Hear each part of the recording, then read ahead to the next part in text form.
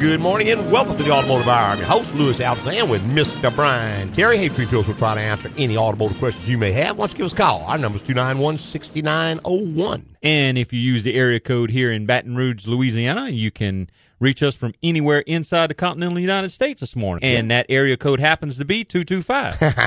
Isn't that coincidental?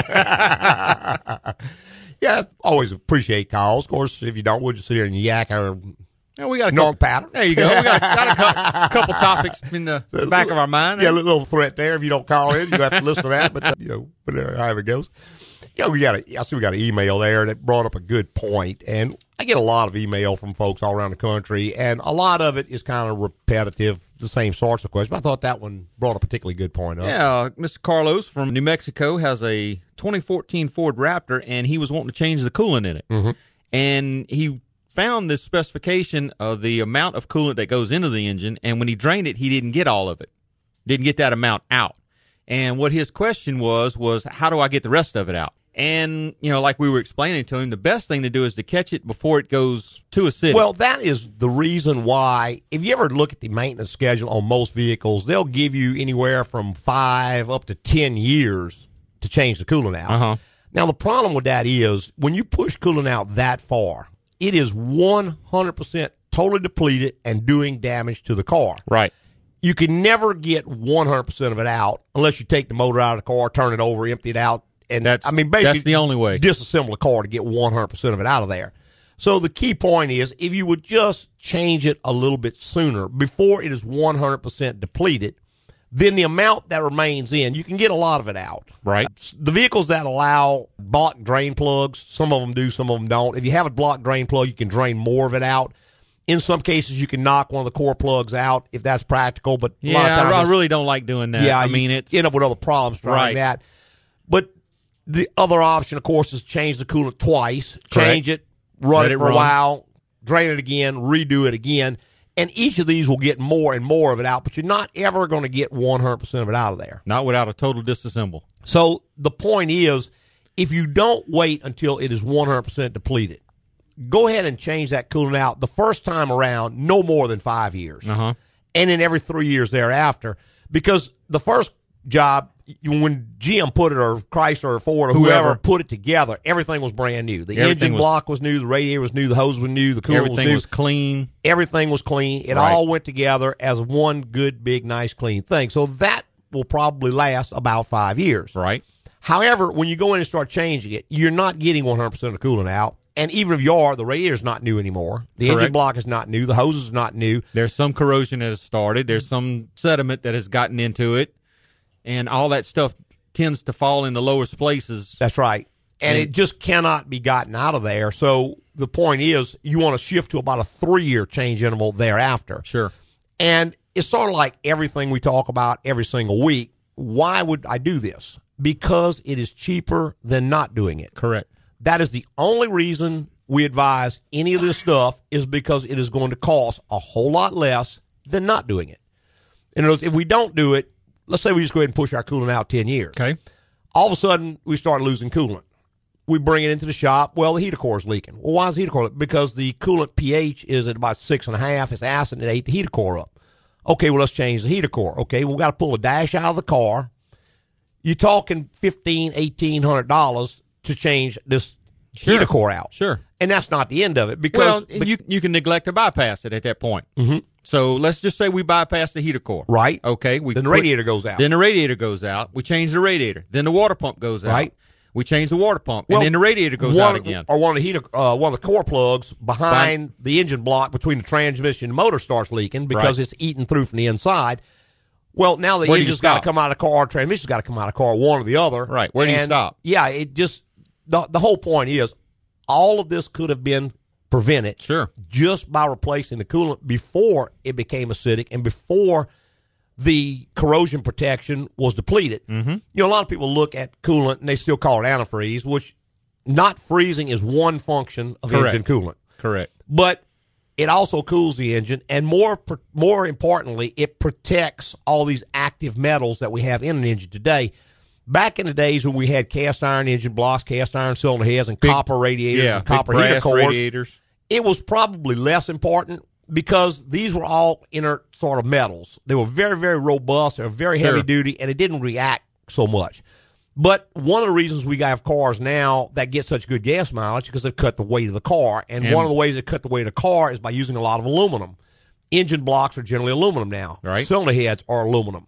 Radiators are aluminum, and heater cores are aluminum.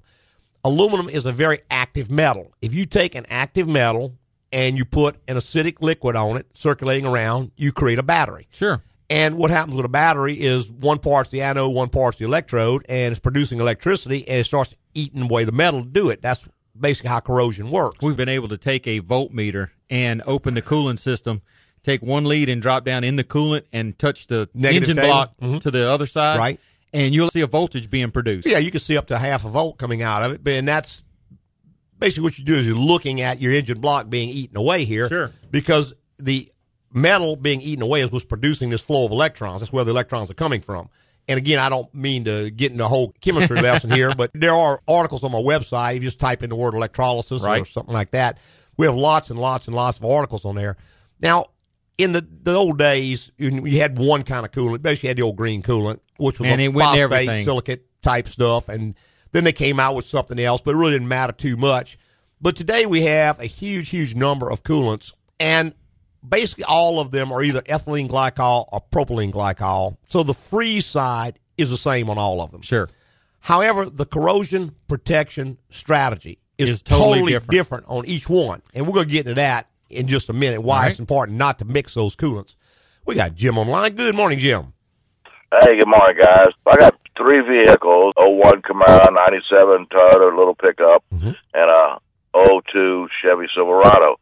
And when I put gas in them, none of the caps go whoosh like in the old days. Is that a problem? No, they shouldn't do that, Jim, because what's happening, you have an evaporative emission system on it.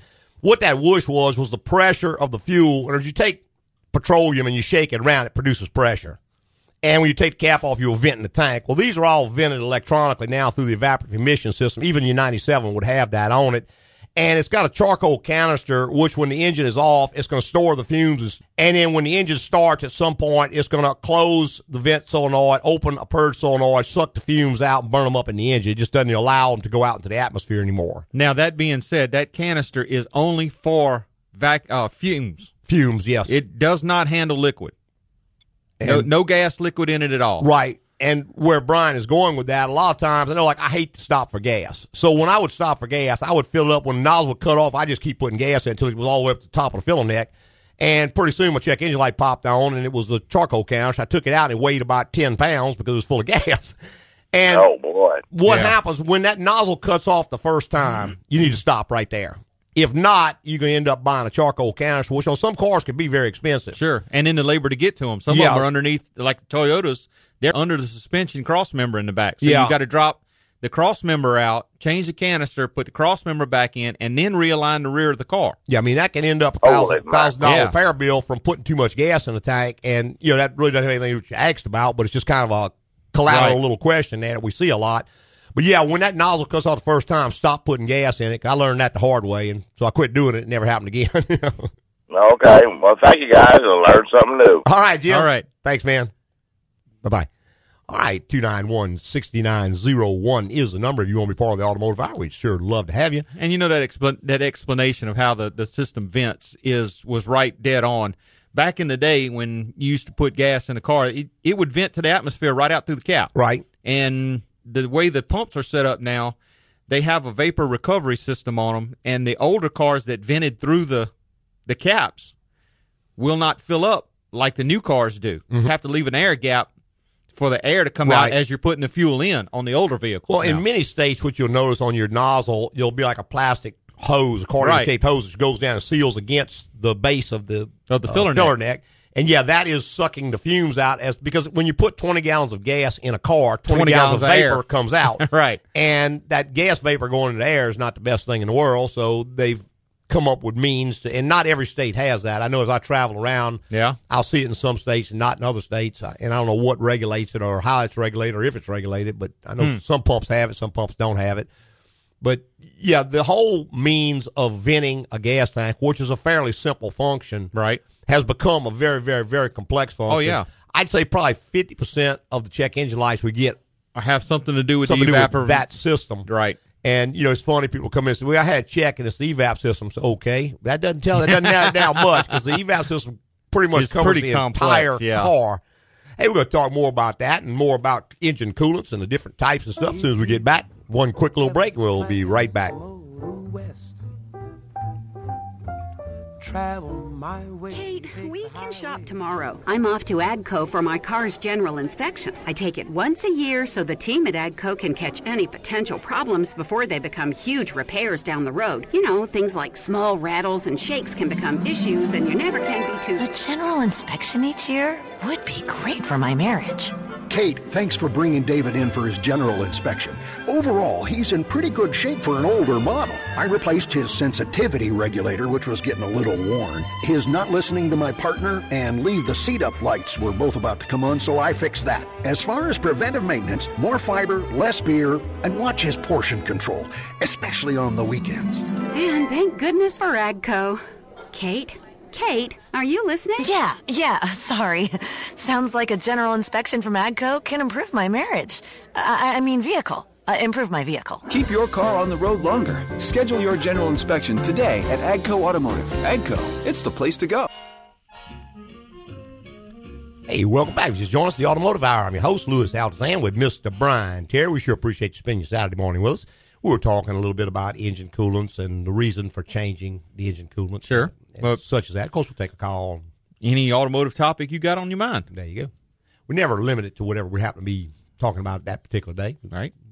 Pretty open-minded fellows here.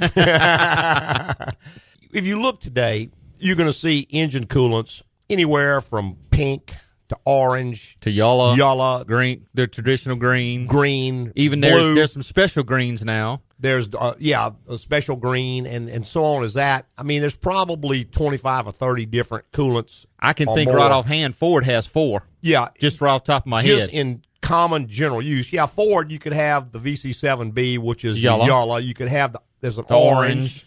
There's still some of the green around. Right. And now there's another one. There's a specialty green. Yeah. So, I mean, there's just lots and lots of them. And from a standpoint of an automotive shop, it is very expensive to stock all these different types of coolants. Sure. And a lot of shops have gone to these universal coolants, and I don't think that's in the customer's best interest. I don't either. Because if you ever study a little bit about the different types of coolants, the way they work, in just very, very general terms, you have a silicate-type protection, which uses silicates to protect the metals. You have a phosphate-type protection strategy where the phosphates attach to the metals and do things. There's an organic acid technology, which etches the metal. There's a hybrid organic acid technology, and that's just 4 of them. There's probably more than that. The point is, even though they may all be ethylene glycol, the metal protection strategies are totally different. And some of these things, like your organic acid strategies, it takes a while for those to establish themselves. They go in, they etch the metal, they form a protective coating on the metal, which protects it. It's sort of like, if you ever notice some of the bridges they build now, they don't paint them, and the metal rusts to a certain degree, and that rusting prevents further rusting. And it's a controlled process they're using, and it's sort of like that. The point is, if you go in and you drain all that out and put in a different type of coolant with a different type of strategy, then all of that's got to get undone, and then the new strategy has to take over if it works with this particular car. Correct. Another problem is that the way they seal water pumps has changed a lot over the years. They went from a urethane seal, from a neoprene seal to a urethane seal into like a ceramic seal, and on and on. And some of these, like the silicates in the coolant, can eat up the seal in the water pump. So what they did when they re-engineered this water pump, they re-engineered the coolant to go with it. Sure. And the point is, so long as you put back what came in it, it all works together as a system. And it works pretty well as a system. So all the time, people say, well, can I use the universal coolant? There is only one reason that anybody could ever give me why they would ever want to do that. And they say, well, because it's cheaper. But again, is it really cheaper? Yeah. I mean, because if you eat up a water pump, that $3 a gallon, $4 a gallon, whatever it is you saved is gone pretty darn fast. Oh, yeah. Especially on some of these little front-wheel drive cars, the water pump's back behind the timing belt. I've seen cars where it takes 5 to 6 hours labor to get to the water pump. Sure. I mean, some of them are a lot easier, but some of them are not. And then again, if it eats up a heater core, well, then that's a much bigger deal. I tell you what, though, if you've ever seen the backside of the firewall out of a vehicle, you will definitely think twice about taking care of everything that's underneath that dash. Well, that's right. And it's just easier to go ahead and get the right coolant, the one engineered for the car. Will the universal stuff work? Maybe. I don't know. Will the one that's designed for it work? Yes. It will. And that question is answered yes every time, just like that. And the thing is, Americans spend inordinate amounts of money on insurance. Sure. They buy extended warranties, they buy life insurance, they buy all these insurance policies to avoid risk. Mm-hmm. But then to save $3 on a gallon of coolant, they go buy some junk at a big box store, put in their car, and end up tearing up $1,000 worth of stuff. Well, right. Yeah, just kind of a contradiction. Yeah. I just don't see a reason for it. Now, I do see why a lot of shops push the universal coolant and say it's okay, because they do not want to have to stock it. And I got to say, we got a stock of it. We stock a lot of coolants, and it costs us a lot of money to keep all these coolants. Just for the vehicles we work on. Just for the ones we work on. I don't even work on European cars. That brings in a whole nother genre of stuff. But I remember a guy asking me, he says, I've got a Jaguar, and they've got this clear coolant, and it's, I don't know, $80, $90 a gallon. Uh-huh. And would it be okay to put something else? So, well, that's the choice you got to make. Sure. But I'm going to tell you, that car's got a pretty expensive cooling system on it. That $80 or $90 may look real cheap when you start changing all this other stuff. I'm not going to put the wrong stuff in there. Exactly. And, you know, I don't know how any shop could justify from a standpoint of liability. For instance, if they do put the wrong coolant in the car and then a massive corrosion problem comes on and starts costing $1,000 in repair, and somebody goes back and says, look, you put the wrong coolant in here. I don't know. Yeah, who's at fault? Who's at fault? And of course, the shop's going to say, well, you asked me to, and the customer's going to say, well, I was relying on you to tell me. And round it goes. But the point is, it's just a risk avoidance thing. I can see certain things where a lower price product makes some sense. You know, if it's something where the ramifications of using this product are pretty low. For instance, we've talked before about some of the taillight lenses from General Motors might cost $200 for this little red plastic taillight lens. And you can go online and buy them for $35. Okay, well, it's probably not built as well as the $200 one GM sells. It's probably not going to last as long. But worst case scenario, it's going to crack in a few years, or it's going to discolor in a few years, and you can change it again. But you could change it 10 times. Exactly. And still be, and it's very easy to change. It's not going to hurt anything else. In that case, sure, why not? Sure, as long as it doesn't cause any more problems. A huge savings that doesn't cause anything else, doesn't cost a tremendous amount of labor to change out. In some cases, going with a less expensive product makes sense. Sure. And I got to admit, I will advise people on that sometimes. And on the flip side of that coin, you may not want to do that with a headlight, because the labor to get to that headlight assembly may be 2 or 3 hours. At least. And the thing is, if you put the wrong bulb in it and it ends up burning up a body control module or something because it's drawing too much amperage. There you go. So you have to be able to weigh out all the different ramifications, all the possibilities before you start making substitutions. And never more, in my opinion, than with coolant, because we see the cars that are in just a horrible condition. Someone has changed the coolant improperly a year or two ago. Mm-hmm. Now they've got a corrosion or worse, an electrolysis problem going on. They are spending hundreds and hundreds of dollars, cannot figure out what's wrong, and then they're bringing it to me and asking me to resolve the problem. Well, in some cases, all you can say, you know, this is sort of like some medical problems. They can't be cured. All they can do is treat it. It's done. We can go in and treat it. Like, once electrolysis forms, that's where the system is starting to produce electricity. It can be the devil to ever cure that problem. You can treat it by replacing the coolant, putting the right coolant in there. In some cases, you may have some grounds that are having some transient problems where they're adding to it. But you may or may not be able to cure this problem. You may just be able to treat this problem. Right. So like gum disease, you can't cure it, you can just treat it. And if you treat it, you can keep your teeth. Yeah. But you're going to have to keep going through these treatments. If you let that cooling system get out of control, you may get into a situation like that. So where is all that going? Well, why do we recommend changing the coolant every 3 years? Because it's cheaper. Sure. It's going to save you money. By the time you find out it's too late, it's too late. I mean, you can total out a vehicle real easy. You can literally total a vehicle because the coolant goes through so many different expensive components.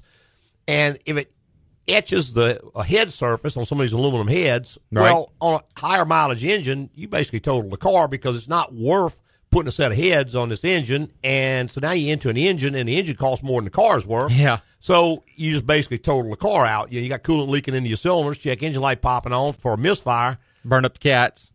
Yeah. It goes through, knocks out a set of catalytic converters. Well, I mean, you've pretty much totaled the car out at that point. So that's the reason you want to treat all this stuff before it gets out of control. Now, it's not enough just to go in like you did maybe one time in the past and drain the coolant out and pour some more coolant in, take a garden hose and fill the radiator up. Yeah, that's a big no-no. That just won't get it done. In fact, that may create far more problems than not changing it at all. Right. You might be better off just leave it alone if that's the way you're going to do it. You're introducing more chemicals than the system was designed to use. Right. City water, depending on where it's located, has minerals, it has phosphates in it, it has fluorides, it has chlorine, it has a lot of undesirable chemicals in there. So you don't want to put city water into the cooling system. Correct. Number one, you want to use a distilled water, something that's clean to start with. And you want to premix the coolant and the water unless your coolant comes as a premix. Right. Now, a lot of that can be bought as premix. I know Toyota, Honda, I think Ford has a premix, if I'm not mistaken. But when you buy it, you buy the gallon already premixed to the correct amount to put right into the vehicle. Right. And the only disadvantage there is you're paying a whole lot of money for water. For half a gallon of water. 50% water. But I know the reason Toyota and Honda went to that is because so many people were dumping city water in the cars, causing huge cooling system problems. They said, well, we'll just make it with the right stuff already in it, already pre-mixed. Right, or incorrect mix. Or incorrect mix. That's another thing because the water cools the engine. Sure. But the coolant protects it from corrosion, and there is a right amount of coolant to water ratio. More is not better. Right. There is a correct amount. And in 99% of the United States, that is going to be 50-50 mix. 50% water, 50% coolant. That's going to give you all the protection from freezing and all that. If you live in just a bitterly cold area, right? I mean, you live up in northern Alaska somewhere, you might want to go with a 60-40 with 60% coolant, but again, you just need to do the math on it because there's little charts that show you what the freeze protection all is. That is generally not going to be needed. Just putting more coolant, just Hail Mary, let's do it, is not going to give you anything extra. It's not going to increase anything, and it can cause problems. So like I say, just because some's good doesn't mean more is better. There's a correct amount, and you want to premix that before you put it into the engine. Correct. Because in many cases, it will not mix in the engine. And we're going to talk about that once we get back from our second little break. Got a whole lot more.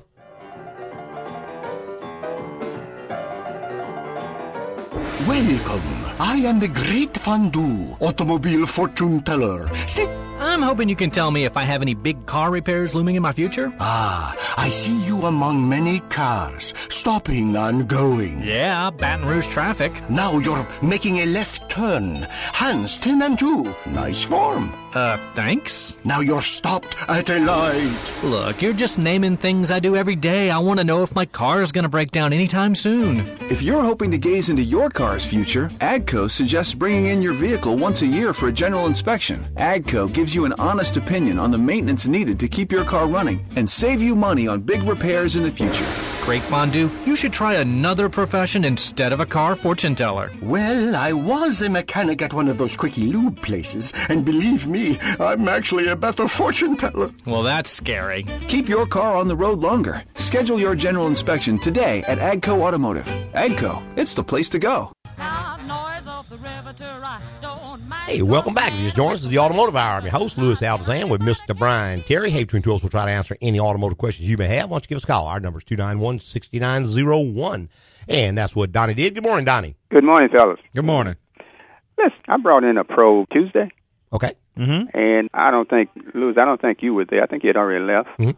And I think y'all looked at it the next day. And the receptionist gave me some information about what was said about it. But I was just trying to catch you today to find out a little bit more about it. Yeah, I wouldn't have any information on it. Don, you'd have to call me at the shop after I have time to look at the file because I hadn't been back to the shop since then. Just couldn't tell you anything. Oh, okay. Okay. Let me just ask you this. Mm-hmm. Can the timing be off and still start? Yes. Mm-hmm. Okay. And what would that affect? Could cause check engine light. Could depend on what year model it is and all that, how sensitive it is. How far it's off. Yeah, how far it's off and all that. Fuel mileage go down. Misfires. Rough idle, cam codes. It just depends. It's all a matter of degrees. Okay. What about, like, power loss? Yes. Yeah. Definitely. Okay. All right, because I think I'm having that kind of issue. Mm-hmm. I've seen a lot of things cause power loss besides a timing belt out of time. Right. You could have a stopped-up converter, which would give you a power loss. Yeah, low fuel pressure. On. Yeah. So you'd have to test for that particular situation. But if the timing is off, and timing doesn't ordinarily just get off, it would be off because something else is wrong. Either the timing belt or timing chain has stretched, or jump time, or one of the tensioners has failed, or something like that. So something causes it. So you'd have to go in and find out what's the cause of it being off. It's not like the old days where you had a distributor, you just turned it and it got off. That doesn't happen. It's all basically sealed in, all built into the design of the engine, and the computer controls it. Well, in this case, it would probably be something like a little bit inexperienced, because I did install a water pump on it. Okay. And that's that 2.5 V6 and the 94 probe. Okay, yeah, it's probably got a Mazda motor in it. Probably. Yeah, and so did run into a little issue about that. Yeah, the first time I put it back together, it wouldn't crank. Yeah, if you got it one tooth off or something like that, yeah, you definitely have a loss of power and possibly even some overheating, depending. You would have to, you'd have to get the specifications and the what am I trying to say? Yeah, it's really kind of difficult. You almost got to pull the timing cover and all back off just to check it. It's not like you could put a timing light on or something like in the old days. Or most of them don't even have timing marks on them. And you'd have to get the service data out, is what I was trying to say, and see how it goes, see where everything's supposed to line up. There are some marks underneath that cover that the pulleys and everything line up to. Sometimes it's on the belts. You just have to get service data out, look at them, see figure how that out particular how that engine sets up. And so you can misroute like one of the tensioners, one of the roller pulleys, and that can also throw it off. A number of things can get it off. Okay. Well, when I did get it back together the second time, now the engine start. It didn't hit right away. It spent a few seconds longer than usual, and it ran a while. Now, since the car had been sitting a while, it chattered a good little bit for about, I don't know, good 10 minutes maybe or less, till it all caught up with it, and then it ran smooth. So the engine ran real smooth. But I noticed when I put it in gear that it didn't have the power, pulling power. Well, so it could very well be off. I wouldn't jump to the conclusion that's the problem without knowing, but that certainly would be one thing that all that would cause. And see, after it runs for a while, the computer's going to start trying to allow for it. It's going to adjust other stuff to try to make it run better. So it may smooth out some, but it's just not going to have any power. Yeah, okay, because it did run real smooth, and I was checking it to make sure that the water pump was functioning properly, and the thermostat was open, and so all of that was working fine because I was watching my dashboard. Yeah, it's not overheating anymore? Not overheating. It's getting to the normal state, and everything else is showing real good. Yeah, it's probably pretty close. It might be one tooth off or something.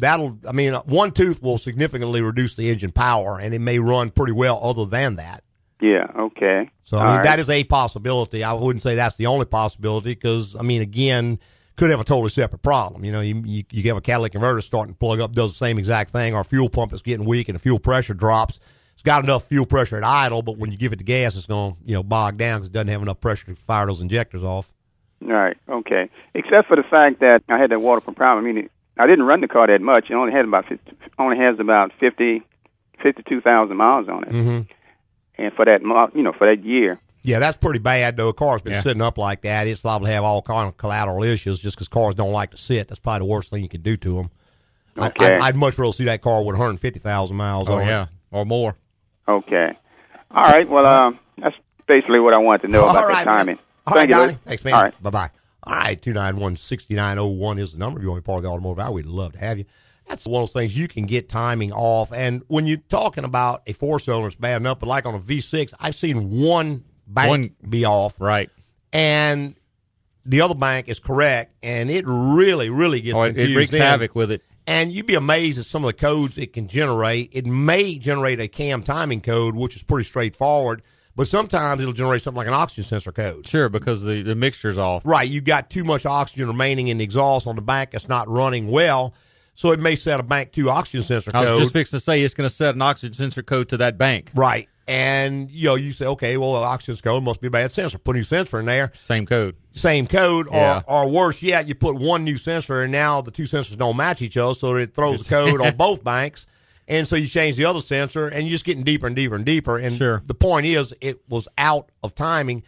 And if you run it around for any length of time, you could end up taking out the catalytic converter because the exhaust valve and intake valve is not opening properly to the event. Then a lot more fuel is going out through the exhaust. So you run around for a while, you end up taking out the catalytic converter, and then you get it all fixed. The light pops back on again, PO420, and the cat's bad. Right. So it just goes on and on and on and on again. That's one of those things that if you're going to attempt to change a water pump on a timing belt engine or something like that, you need to have all the information at hand. That's not just going to be a bolt-unbolt thing. And those little Mazda engines are extremely bad about that. I know some of the later model ones, the crankshaft pulley doesn't even have a key in it. It's got a diamond washer that holds it in place, which you have to change each time or it'll slip and throw you back out of time. And it requires all kinds of special apparatus and stuff to get all the timing back correct on it. A lot of the vehicles nowadays have a lot of Ford engines tools. especially have special stuff to time those cams and stuff on them. And I don't know why they went to that instead of just putting little dots on it like they always did in the past. Or a keyway. Why go with a diamond-shaped washer when a keyway works, Yeah. There's some reason they did it for some reason. The reason is, I don't know. Yeah. But I don't know. You see that an awful lot where an engineer will come up with something. I guess it sounded like a good idea at the time, and he maybe couldn't see all the ramifications of it. But I remember we had a little Mazda come in, and the lady ran it low on oil. Okay. And it wasn't low enough so that it damaged the engine. It didn't burn up the rod bearings or burn up the main bearings, but it was low enough to where the tensioners and stuff lost prime. Or the cam got hard to turn. Anyway, the pulley slipped. And when it did, it threw the engine off time. And so, again, it started losing power, generating all kind of codes. And unfortunately, she never related running low on oil to the problem she was having. She just started changing parts, swapped out about $1,500 worth of sensors and stuff before she finally brought it in. And come to find out, the engine was off time. Right. Well, how did it get off time? And she finally remembered, well, the oil pressure light popped on one time and da-da-da-da. Okay, well, there you go. Mm-hmm. And we pulled the valve cover off, and you could see where the cam had sort of galled it a little bit. It was still usable, but it had galled the bearing slightly, which got hard to turn, and it just caused this thing to slip. When it did, it got out of time. So end up with a fairly significant repair anyway, but not, I guess, as bad as a new motor might have been, but yeah, just lots and lots of little stuff like that can happen nowadays that just never really happened in the past. Right. There was always safety guards against it. Like the keyway. The keyway's not going to just slip. No. You're going to have to shear that key for that pulley to slip. Well, if that slips, there's going to be a lot of physical evidence that this has happened. Sure. Like I said, a sheared off keyway or torn up crankshaft nose or something to that effect. You can be able to look at it and you're going to say, hey, something catastrophically failed here. But when something does not have a keyway and it's just relying on tension of another part and it slips, then there may not be any evidence that it slipped on the fact that you're getting all kinds of weird codes and stuff. And that sort of stuff, like I said, just happens a lot. People, many times, they think of changing a water pump as a really simple job. Well, and back in the day, it used to be. And many times, even today, it still is a fairly simple job. But again, you can go real far wrong with something that is seemingly as easy as that. Sure. Particularly if it's driven by the timing belt or driven by the timing chain. And the key is you have to have all of the information at hand to know what you're getting into before you tear it down. Exactly. And that's where service data comes in for us. That's right. Because if you can't afford the $5,000 a year for every car you're going to work on, which most people can't, there are other sources of information out there. It's not like the old days where it's free. You're not going to get free information. And generally, free information is worth a whole lot less than what you're paying for. Yeah. I've seen people go on the internet, well, such and such. Okay, well, who is such and such? Yeah. What is his credentials? Yeah, and how do we know this is right? So you need to get something from a legitimate source that tells you how this works before you go in and start taking it apart, because it may not be anything like anything you used to or anything you've ever seen before. Well, and I've seen things getting taken apart without doing the procedure we were just talking about. And when you get ready to put it back together, it's, wait a minute. this won't work. Why won't this work? And then you start looking up service data and say, oh, well, you're supposed to have this special tool that locks it before you take it apart, or you're supposed to have this before you take it apart. And now that it's all gone, it's really a nightmare to try to put back together right. You mentioned before the show, you and I were sitting there talking about the GM product that came in with the ABS unit. You have to take the motor pack off to get the master cylinder off. Right. But you've got to go in with a GM scan tool and relieve the tensions on these little motors because they're trying to turn these valves and all that stuff, and there's tension on them. If you just try to pull this thing apart, and it's going to be hard to get apart, I guess you could take a screwdriver and pry it apart. You could probably pry it apart. But then all these motors will jump out of time. Right. And if you try to put it back together, the gears aren't going to line up, and you put the screws in there and crank them down, you could destroy the unit. Sure. Break it or bash all the gears up. But there's a procedure for going in before you disassemble it, relieving the gear tension, and then the screws come right out, the pack comes off. Comes right apart. Everything works like it's supposed to. And then, of course, once you put it back together, then you have to retime the whole assembly. Correct. To tell it where all these little motors are at, because those motors just turn around and around and around. With a factory scan tool. Right. And that's the kind of stuff that you can get into really fast. This was mid-90s vehicle we were working on. Yeah, so, we're not talking about 2015, 2018. Right. This is a mid-90s vehicle. Something as simple as taking the master cylinder off. Right. And it just evolves into all this other stuff. And so if you're not aware of that and you jump in there, you can end up getting into something really, really, really big. For and something unknowingly. That apparently was going to be, or presumably was going to be fairly small. Yeah. So, yeah, you can really get yourself into a whole lot of trouble pretty fast. Hey, we're going to take one more quick little break and be right back with a whole lot more. So, Madame Babushka, you can tell if my brand new bow and me are a good match? Yes. As I gaze into my crystal ball, I see him over a grill. And now he's on the couch watching football, eating a large plate of meat. Meat? Yes, no veggies. Now I see him on a boat, fishing, and then on a deer stand. Fishing and hunting? Yes, I'm afraid so. Wouldn't it be great if you could look into your car's future to see the road ahead? At AGCO, you can. Take your car to AGCO once a year for a general inspection. It's the best way to catch any potential problems that could lead to bigger repairs down the road. It looks like all this man wants to do is watch sports, hunt, fish, and grill. Oh, Madame Babushka, I love all those things. He sounds perfect. Thank you so much. C'est la vie. My work here is done. Keep your car on the road longer. Schedule your general inspection today at AGCO Automotive. AGCO, it's the place to go.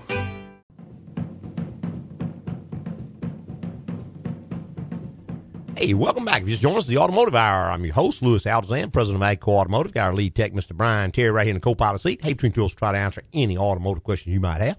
We were talking some about coolant, engine coolants, and such as that. And another thing that comes to mind is brake fluid, because chemically, brake fluid and engine coolants are similar. Right. They're both an alcohol-based type of a fluid. They will both go in the same recovery system. Right, and they basically suffer from a lot of the same sorts of problems. For instance, a lot of people do not realize that brake fluid ages over time. It starts to absorb moisture. Right, that's what it's done. That's its job. That's the job of brake fluid. The reason they use alcohol is so it can absorb any moisture that gets into the system. The problem is, at some point, that moisture buildup becomes a problem. The pH on the coolant starts to drop. It starts to become acidic.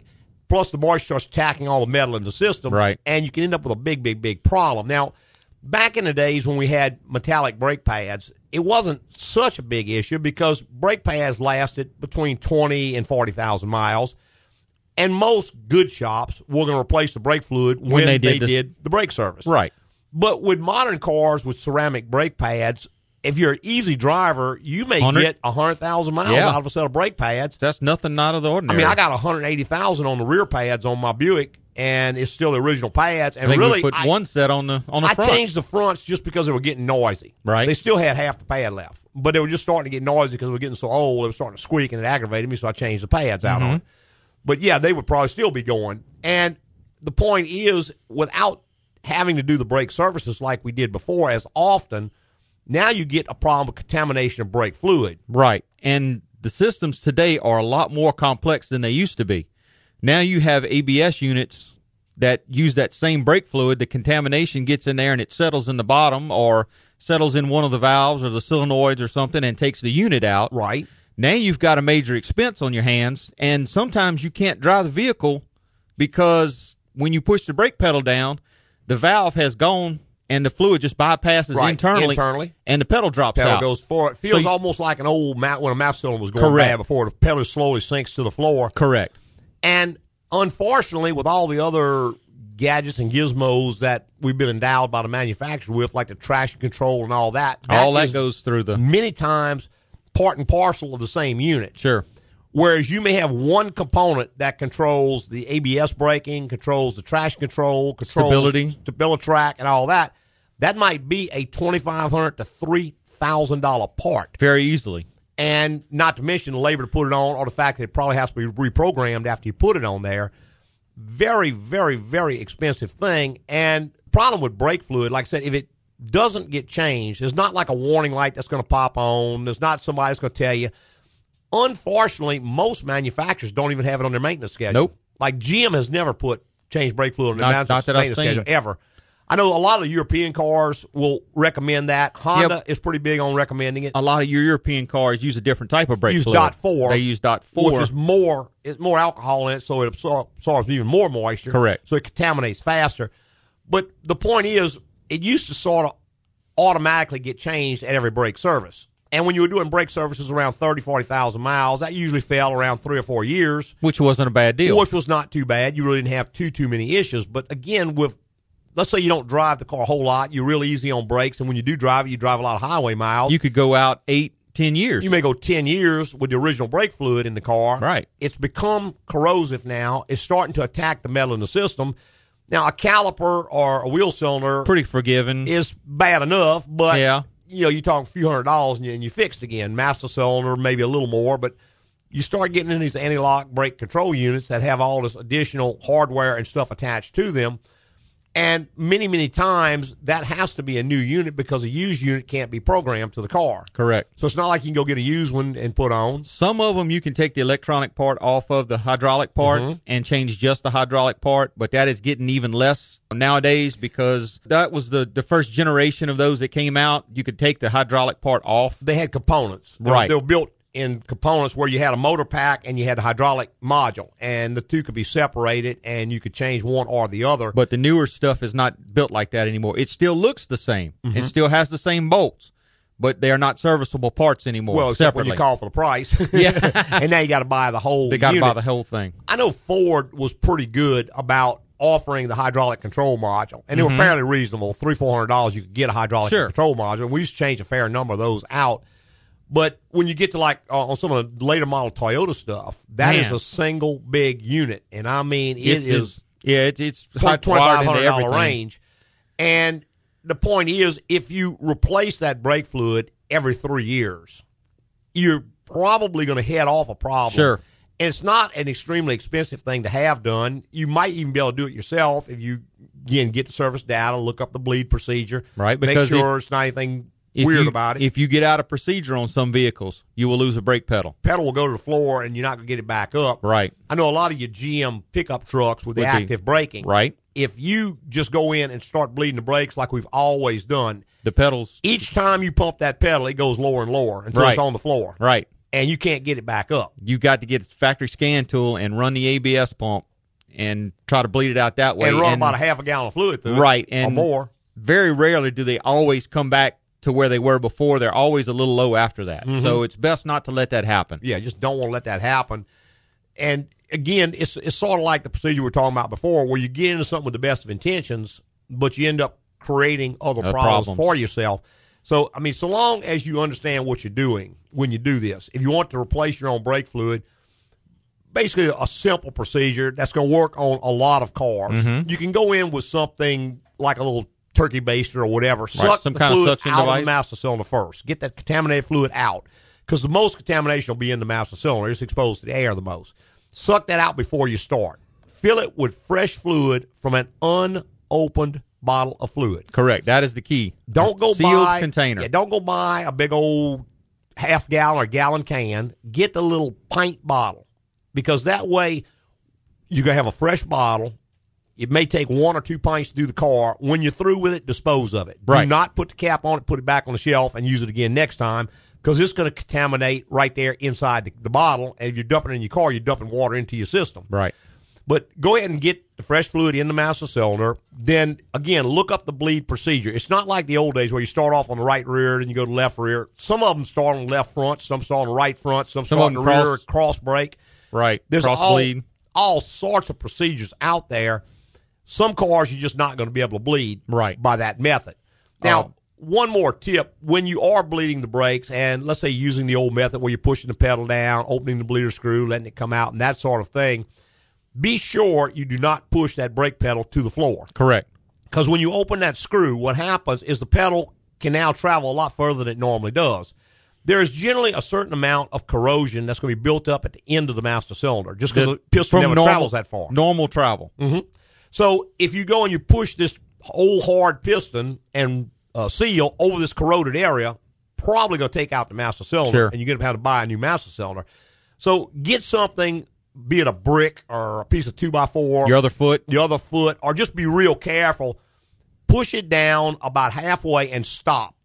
Open the bleeder screw, close the bleeder screw, raise the pedal back up, wait a few seconds. In other words, don't get in a big hurry, because a lot of times when you do take your foot off the brakes, the air that's in the master cylinder will start to bubble up through the reservoir. Mm-hmm. It takes a few seconds for these bubbles to come up, reach the top, and go back into the air. If you hit the pedal again too soon, you may suck some of that air back in. You won't be able to get the air out. But again, fresh bottle of unopened brake fluid. Start out by cleaning out the reservoir before you ever start with it. Go ahead and get the bleeding procedure for the car you're working on. And then from there, you can just go through it. Now, that is much, much better than doing nothing at all. But in many systems, it's not going to clean out the ABS unit, because that fluid is static. It doesn't circulate with the rest of the fluid.